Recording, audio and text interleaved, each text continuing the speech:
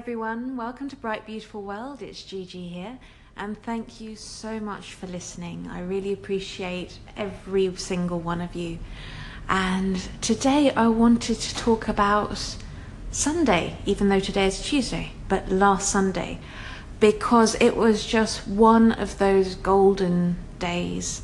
You know, when you're doing goal setting and you're trying to think up the different goals and what you want to achieve, and you start imagining your perfect life, like if your life was as you wished it to be, how that would look. So when you're doing your goals, you can think about how to get there.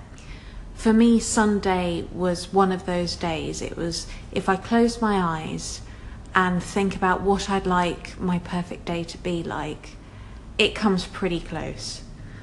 And especially if you're doing your 9-to-5 grind, like most of us, if you're clocking in and clocking out and doing what you've got to do to pay the bills, I think it is so important, rather than focusing on the daily grind, to focus on the things that make you happy and to give you that light inside, you know, the things that you really desire, and focus on them rather than the everyday minutiae. So today I just wanted to share what I did with you, and I would love it if you would like to call in and tell me what your favourite day has been. That would be absolutely amazing. I'd love to hear that.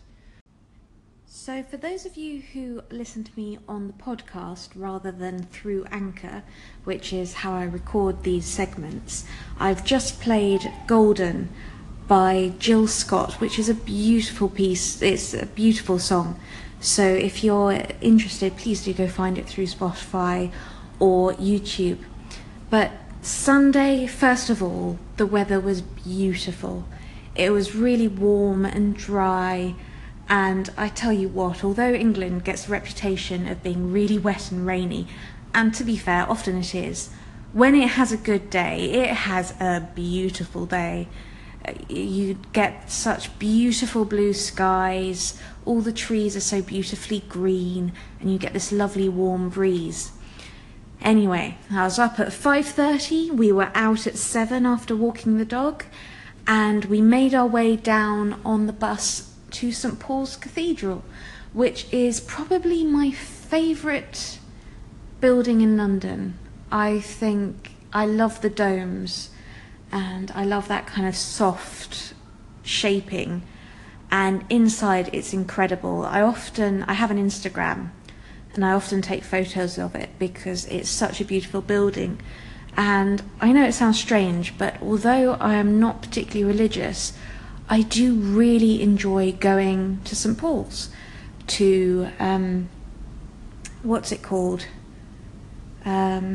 to mass or prayers, or however you like to call it.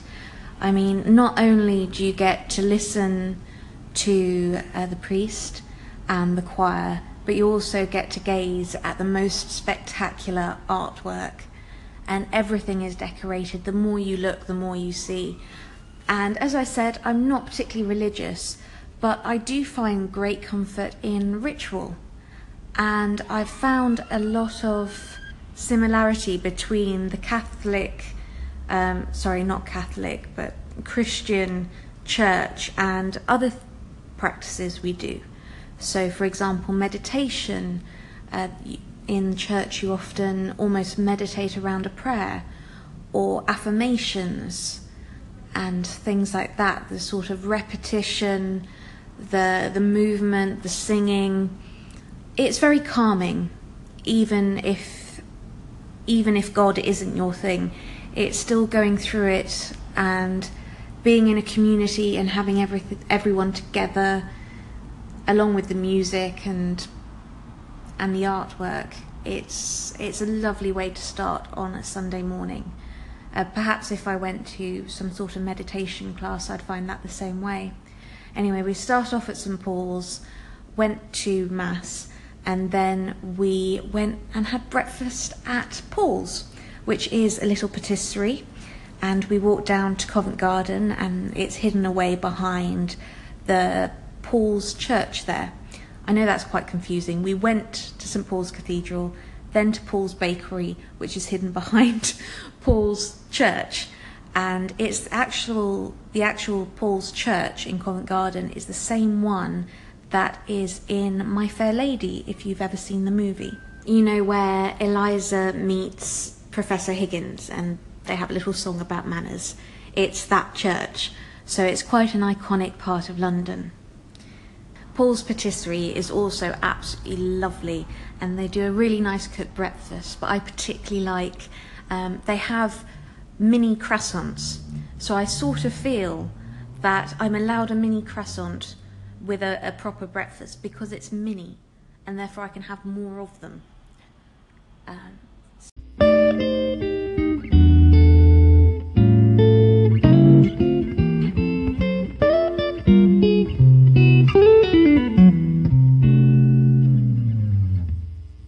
So after St Paul's and after breakfast, we met up with a friend of mine and we went to the opera, which is amazing. It's something that 6 months ago I never even thought I could do. It was just outside of my realm of possibility. However, I was going through what I would like, you know, the sort of life I would like to live. And I thought that is one experience I would love to have. So previously I've only been to see Madame Butterfly, but I really wanted the experience. So I went on the Royal Opera House's waiting list and I waited for them to release their tickets, and this was a good 3-4 months ago. And I waited for their tickets to be released, and I managed to get them, ones that were affordable as well. I managed to get them to go see Turandot, which I'm reliably informed is pronounced Turandot, and it was actually my grandmother's favourite opera. So I've been looking forward to this for months. And my boyfriend and I and my best friend went along, and it was fantastic. It was much more gory than I expected. I don't know if you're familiar with the story, but there's quite a few heads being chopped off, and in this production they made huge masks of these chopped off heads and waved them around the stage, and there was red ribbons coming out of their mouths to show that, you know, all the blood and the guts and stuff. But I absolutely adored the experience. Just to be able to go, to have a glass of champagne, to dress up nicely, and to enjoy the music.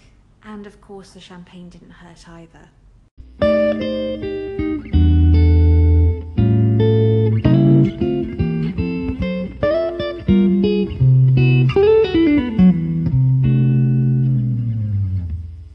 And just to finish off, after going to see Turandot, we just, because it was still quite early, it was only about 3, we then went off to one of my favourite bookshops called Foyles, and it's just by Tottenham Court Road Station, and it has a lovely coffee shop at the top as well.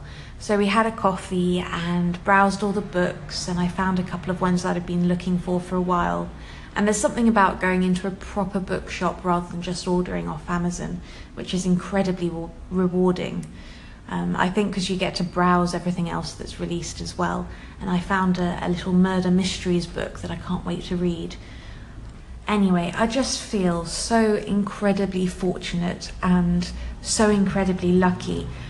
I also think that it shows what is possible for us, because often it's just we work and work and work and work, and at least I don't often look up. I don't often look up and notice what else is possible for me, what other experiences can I have.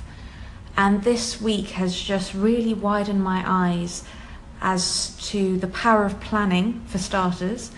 If you plan things early enough in the future, then it gives you the time to prepare for them. It also gives you the time to save up for them.